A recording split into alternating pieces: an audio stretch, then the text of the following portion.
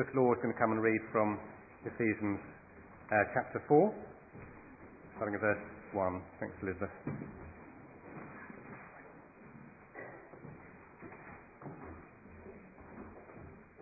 The reading this morning is Ephesians chapter 3, starting at verse 14, and that can be found on page 1175 in your church Bible.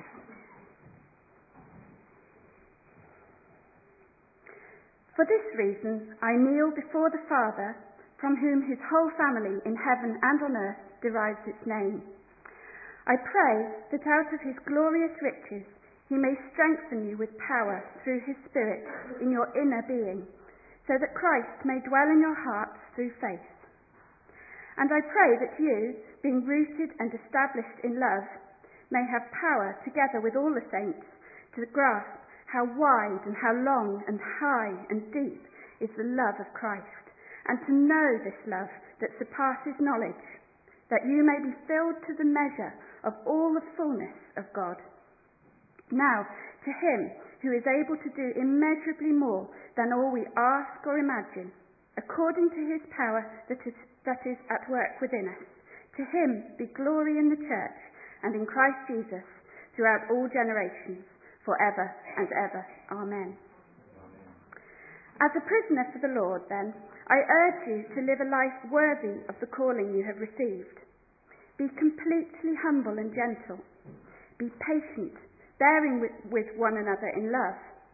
Make every effort to keep the unity of the Spirit through the bond of peace.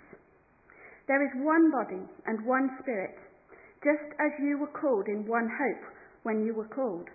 One Lord, one faith, one baptism, one God and Father of all, who is over all and through all and in all. Well, the heading for the sermon is Keeping the Unity of the Spirit. By the way, if you want to move around, it's warm, isn't it? We're not used to it. We're longing for this weather, and now in 10 minutes we might be complaining it's too hot. Such is the British. At least the British Lions did well, didn't they? It's good to have a coach that sticks to his convictions. No, it's true. Pilloried by the press, marginalized by the sporting fraternity, but holding on to his convictions. Pity more Christians don't do that with the convictions that we have. Keeping the unity of the Spirit. I have a dream. The dream that there is nothing like the local church when it is working properly. Sadly, oftentimes it isn't. It can't be if it's made up of people like me and you. However, that's the dream.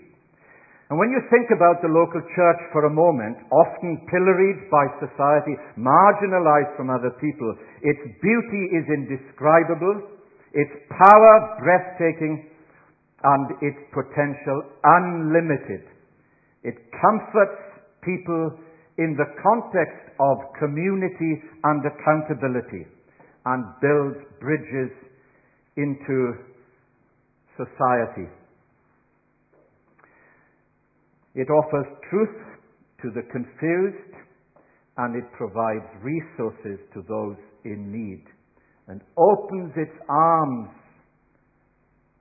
to the forgotten and the disillusioned. It is a great dream. And whatever the capacity for human suffering, which is great indeed, as some of you know even personally this morning, yet the Church of Jesus Christ has a greater capacity for healing and wholeness. Still to this day, even this day, the potential of the local church is more than we can grasp. No other organization on earth is quite like it. There you are. That's a dream.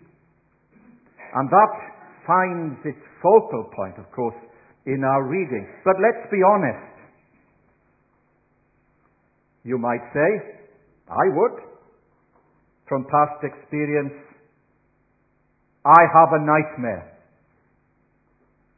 I remember sharing a wedding with a very fine pastor, and going into the vestry before the wedding began and said, "How are things going?" Pastors always ask that question.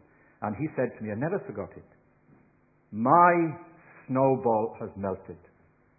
I said, "Whatever do you mean?" Well, I came to this church, the rural community. He said, "I'm a city boy. And I thought if I have gain a momentum, it will roll and increase and grow. And now it's melted." And I never forgot that. He was a good, fine pastor. I have a nightmare. And I guess so have you. You and I have endured nightmare of dreadful services we call church, deadly meetings, bitter power struggles, and lingering hurts. Those charged with the high calling of teaching have sometimes spread lies. Those charged with ministry and pastoral care have manipulated and abused people. The broken have stayed broken, and worse still, the lost have stayed lost. It's a nightmare. And one thing you can't do when you come to church is come and pretend. Which do you have? I have a dream. I have a nightmare. Yet for all of that, I would say to you, the dream is greater than the nightmare. And often, if church is boring, you may have brought the boredom with you.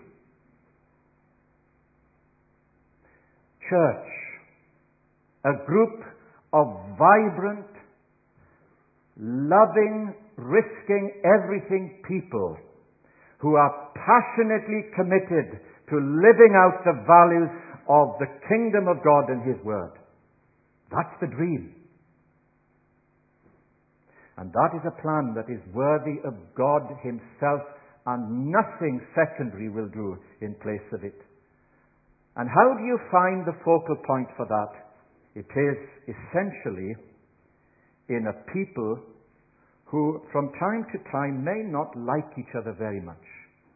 I'm sure that you have cause not to like me, and I definitely have cause not to like you. That is true. But liking and loving is not the same.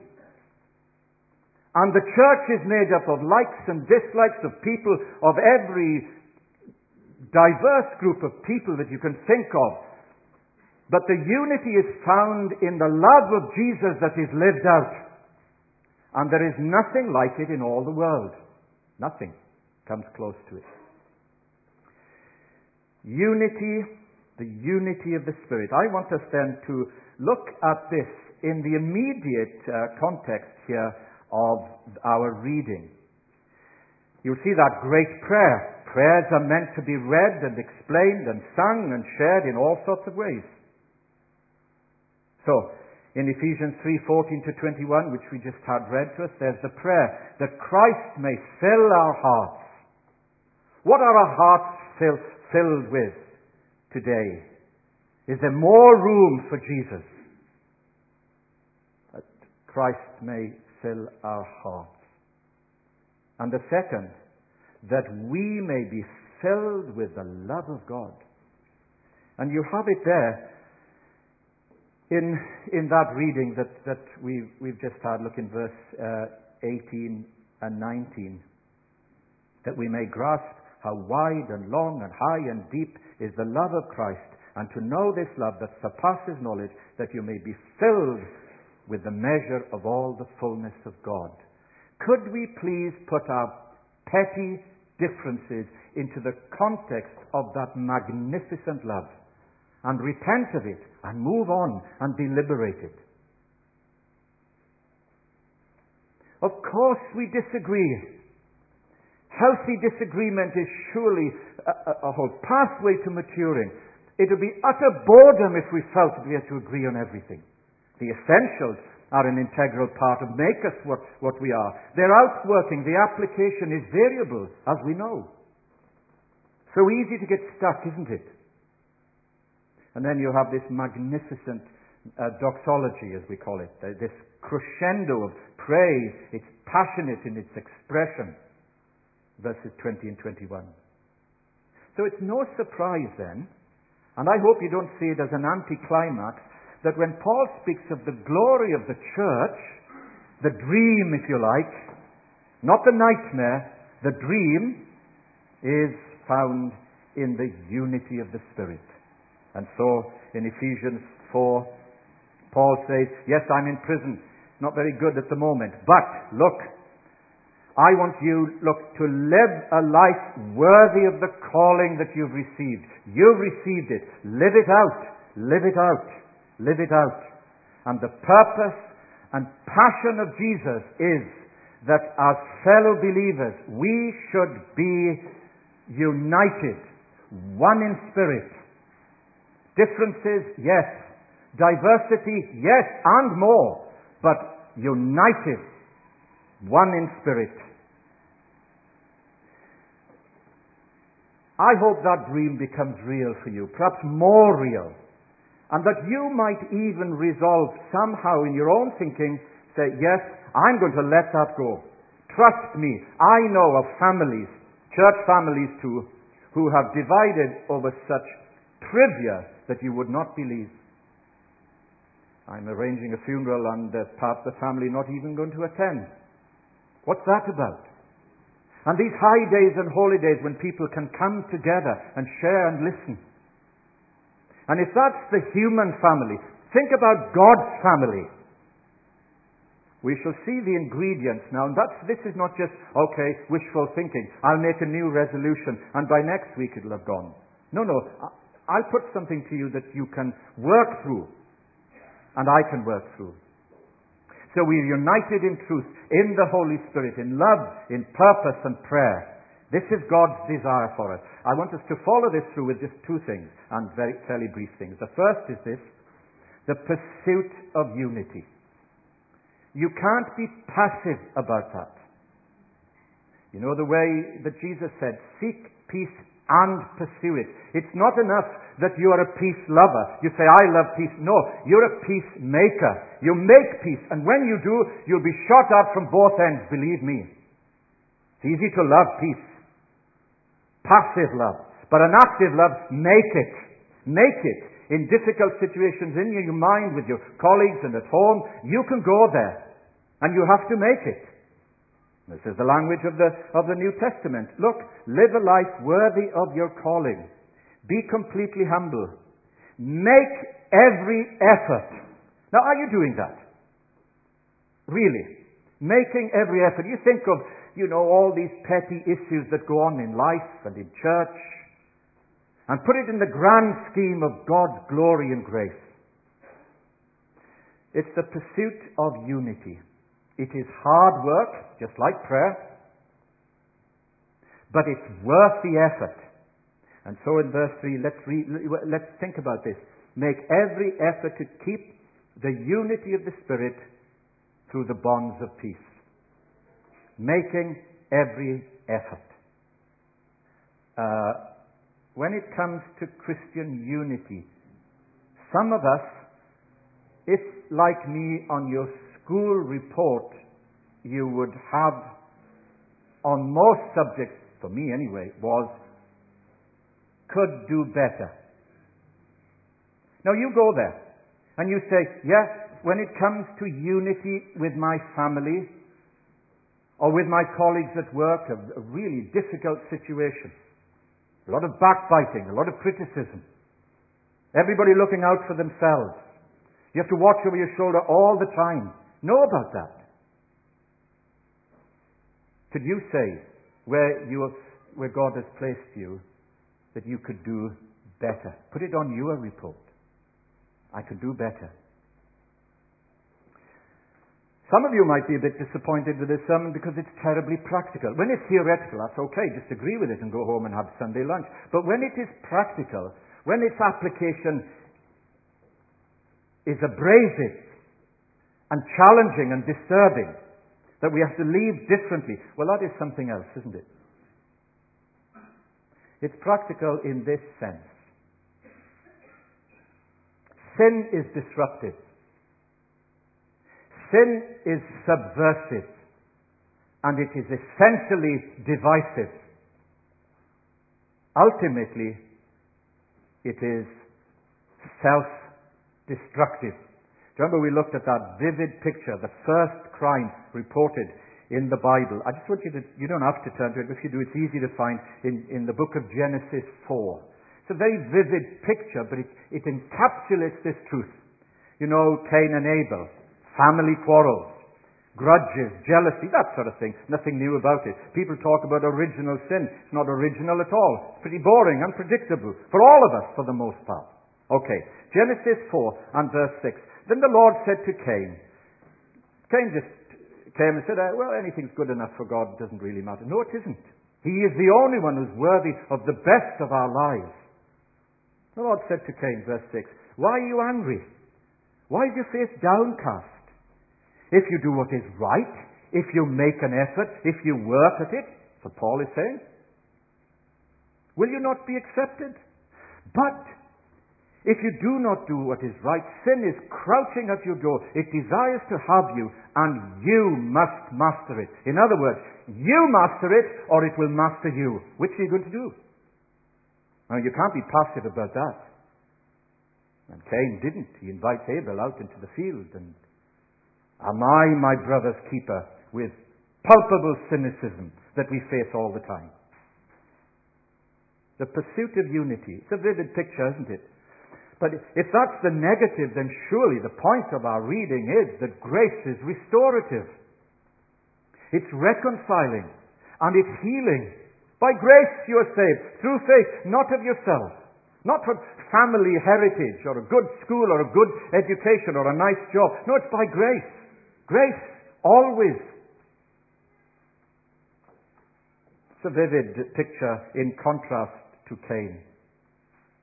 And the central point of salvation is surely this, that it restores unity between us and Jesus, and that can only find its expression between us and each other. You have no right to be indifferent to your fellow brother and sister and simply walk out of church and not speak to people. One of the things that the Bishop of Rwanda that came here to speak, we had lunch with him at the Wallaces, and one of the things he said something like this, you know, you have a wonderful church. Well, I said, that's interesting, you should say so. And I thought he was going to talk about the great worship and so on and so forth. I said, well, what was it? Well, he said, you know, I've been here 2.5 weeks now, and what I've noticed is this, that people didn't want to leave. Isn't that an interesting observation? The people really did talk to each other.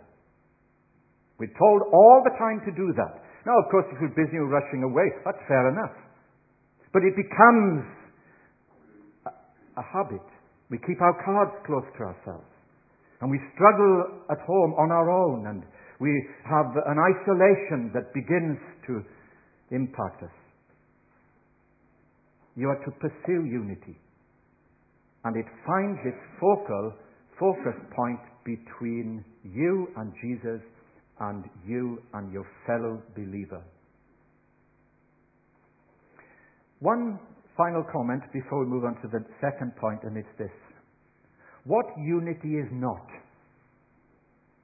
Now, this doesn't call for a sort of a fudge or some superficial compromise where you say, oh, you can't say that. Be careful you don't do.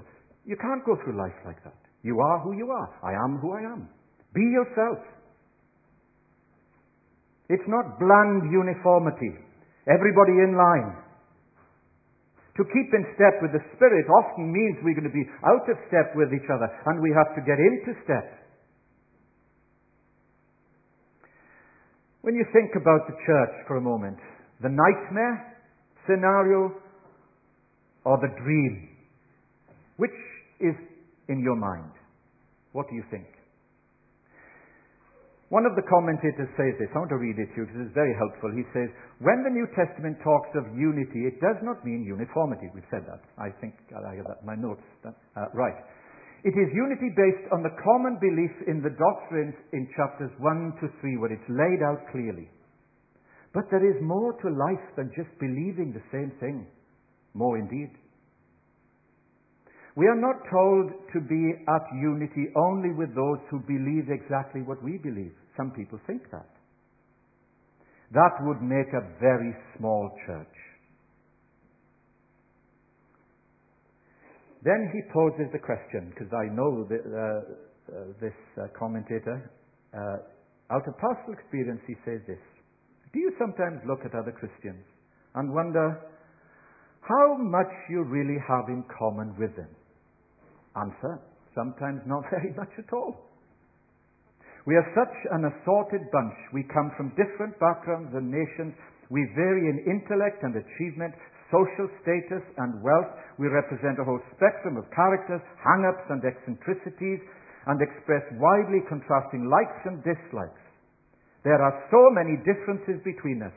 What really do we have in common then? All the distinctions we have made are temporary.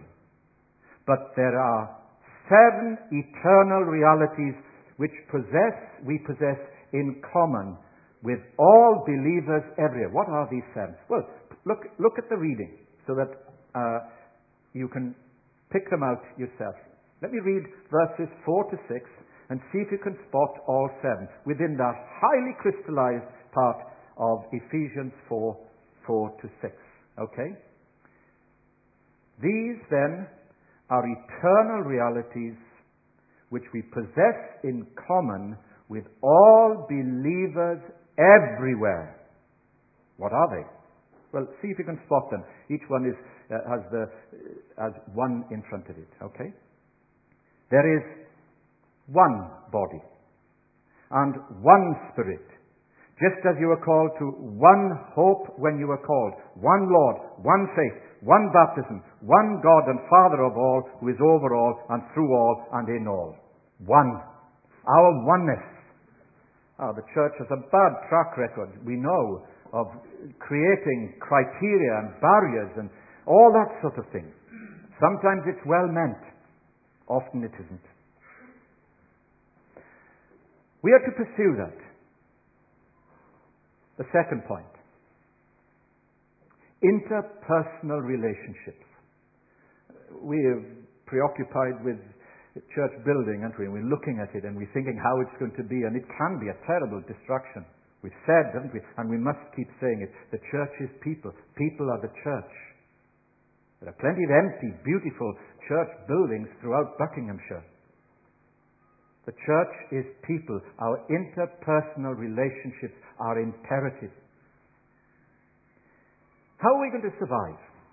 How on earth are we going to survive together?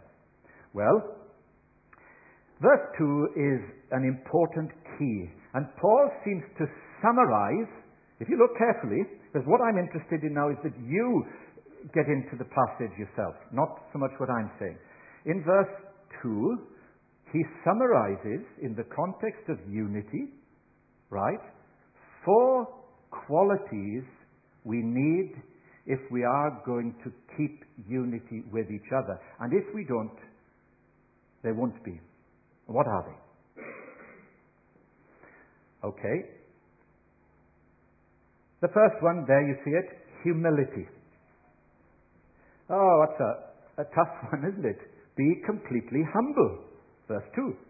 What do we mean? Just very quickly. The quality we need when others disagree with us or we disagree with others. Humility. Do you know, sometimes you might be wrong. Have you ever thought that? And me, of course. And it is humility, that quality that we need. And even when we have to disagree, why do we have to be disagreeable? Well, that's the first thing. Look at the second. Gentleness. Not how do you see yourself, but how do other people see you when they think about you and me? The quality we need when we know that others are wrong, and sometimes we know that, and may need redirecting. All discipline in the New Testament was never done with a sense of delight in wanting to put people down. It was always done with a view to healing and restoring. And if you enjoy disciplining, whether it's your children or anybody else, then it's the wrong spirit. Gentleness. And look at this third, patience. The quality we need when others fail to respond to our attempts at unity. Patience. And the last, in verse 2, bearing in love. Bearing in love. The quality we need when others sin against us. Perhaps people have said untruths about us. Maybe people have character assassinated us. You may well have experienced that. Bearing in love, the quality we need when others sin against us, and unity is seriously impaired or endangered. Are you going to dig in your heels? Or is there going to be a bearing in love? In other words, that ability to look at it from both sides of a disagreement. You remember the famous military strategist Lord Asquith of Oxford said that he wanted his leaders and his officers to have what he called cubital thinking. That you can't see everything from one perspective. You have to move it around a bit. And you have to think from all directions. But you know, as Christian people, sometimes we get locked into looking at a truth one way only. That's not very helpful. And in fact, it can be terribly divisive. And you see what we're saying here? Look at it from both sides. And if both sides, could you think of the potential, exercise these qualities? Well, for sure there will be unity in the church and it will not be destroyed. These four qualities are imperative. I say to you, not only in church life, but in married life. Pity the marriage where somebody refuses to say, I'm sorry, or I shouldn't do that, or I didn't mean that. Please forgive me. And where you can be high-handed. To keep unity with each other. These four things. Think about them. Humility, gentleness, patience, bearing in love. Humility is the highest value of the kingdom of God, and sadly least valued amongst many of the followers of Jesus Christ. Some might even say rarely seen. Is it seen in our homes as if you like, as a subculture of God's kingdom? We are to keep the unity of the Spirit, and of course the whole point of this is this, that I am to make every effort to keep it. I must make an effort. And actually, I'm not always right. And other people are not always wrong. So let's conclude. As we think about this and its application, let me say, and I've only got 6 quick headings. Trust me, it's not going to be long. You know when somebody says in conclusion they don't mean it, you think, right, if we're going to start where we are, okay, well let's resolve. May I ask you to do that? I know we're different. We are different. Some are shy, some are not, some are out extrovert, some are... Yeah, we know all that stuff. We are who we are. Okay. You must start where you are. It's no good saying, well, I'm going to start, like the Irishman said, what's the best way to Dublin? So I wouldn't start from here. We are where we are. That's it, isn't it? This is where we are. Okay. Number 1. Turning up for others. Have you ever done that? So, church, no, my church now, I'm not in the dream, it's the nightmare. It's boring, it's all this sort of stuff. Wait a minute. I'm part of the body of Christ. I may not want to go. I'm going for others. That's the outworking of these 4 traits of being filled with the Spirit: humility, gentleness, patience, bearing in love. Secondly, sitting with others. One of the lovely things about coming here, we're sitting all over the place. Now, I personally like people sitting in the same place because I can tell who's there and who isn't there. But I would hope it's more important than that. But sitting with others, chance for you to talk. What about welcoming others? Actually speaking to people. I heard recently of a student who was trying to find a church and had gone for 1 month, and nobody had spoken to this girl. She really desperately wanted to find a church, and eventually stopped going. It's a good church. Why don't we welcome people? Why don't we do that? Because it's part of keeping the unity of the Spirit. Imagine somebody coming into your home and you don't speak to them. Fourthly, listening to others. Some are talkers, some are listeners. Look, try to listen. See where people are coming from. And the converse, if good listeners, bad talkers, be good talker, bad listener. Let's think about listening and talking and praying for others. I missed a great opportunity at the EMA. I was telling Neil that I had this conversation with a businessman. And I knew he was a businessman because all of the vicars and pastors were dressed like scruffs at this. So they were, just jeans and sweaters and, yeah. I was a bit like that too. Didn't have a tie or stuff. And here is this man, businessman, sitting down, drinking a coffee. And I was supposed to meet some people. They didn't turn up, so I spoke to him and I said this. Do you know what's going on here? He said, I have no idea. Well, I said, would you like to know? Oh, okay. I said, good. So I sat next to him and we started talking. And I said, you are surrounded by 1,200 vicars and pastors and church workers of various kinds. I won't tell you what he said.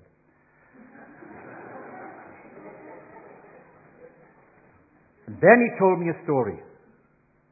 He says, you know, my business failed. And I left my children and my home and I flew to Spain and I wanted to end my life. The police were looking for me. My wife didn't know where I was. And I'm sitting in this restaurant, cafe place. And somebody starts talking to me. He said he was an Elvis impersonator. A bit of a God-type person and something else. They talked. This man left. He stayed. And then this man who left came back again 10 minutes later. And he said, you know, I sense you're a very troubled man. And I just want you to know, I want you to know this. It's going to be okay. That's all he said. And he left. And that man said, you know, this sounds stupid, doesn't it? It was like a burden fell off my shoulders. And he left the restaurant and he was down the road and he thought, I haven't paid my bill. And he thought to himself, now then, whereas before he might have said, well, I'm not coming back again. Even Stephen. So he went back and paid the bill and spoke to the man. And he related this story to me. And I said to him, you know, God has angels. Whether they are an Elvis impersonator, they don't have wings. Maybe, I implied perhaps he was talking to one, but that was a bridge too far. But, do you see the point? If you are willing, you know, there are needy people, aren't there? And you don't have to be very clever. Now and so I asked this man finally, I said, look, did this chap suggest you go to church? He said, no. Well, I said, look, I would be remiss. I said, I truly believe. I live by this and I will die by this. And it's this. that Jesus said, I go to prepare a place for you. And if I go again, I will receive you unto myself, that where I am, there you will be also. I said, I'm living in the light of that, and I will die in the light of that. And I said, I'm not sure about you, but, why don't you find a church? And he said, oh, well, he said he would. And I said, look, are you religious? He said, no. Have you been to church? No. Why not? Just for my interest. Do you know what he said to me? And he was a very nice, very polite man, I just sense that it's terribly boring. That's what he said. He wasn't being cynical at all. He said, you could be wrong. Could be wrong. Keeping the unity of the Spirit isn't simply agreeing with people. It isn't simply dotting our I's and crossing our T's. It's much more than that. It is believing that we are kingdom people, and wherever God places us, He calls us to respond to His Spirit. We need to do that with each other, in the church, out of the church, at work, at home, where we socialize, where we play, where we live, move and have our being, all of that. So there's the sentence. Make every effort to keep the unity of the Spirit in the bonds of peace. Are you doing that? And if not, will you resolve to do it, to make every effort? And who's to know how blessed our church and our homes and our relationships are going to be. We're going to sing our final hymn together, which focuses on In Christ Alone. This is a great song that seems to bring together all the things that we were thinking about. In Christ alone, my hope is found. He is my light, my strength, my song, this cornerstone, this solid ground, firm through the fiercest droughts and storms. What heights of love, depths of peace, where fears are stilled, when strivings cease, there being a peacemaker, my comforter, my all in all, here in the love of Christ I stand. Let's do that and stand and sing together.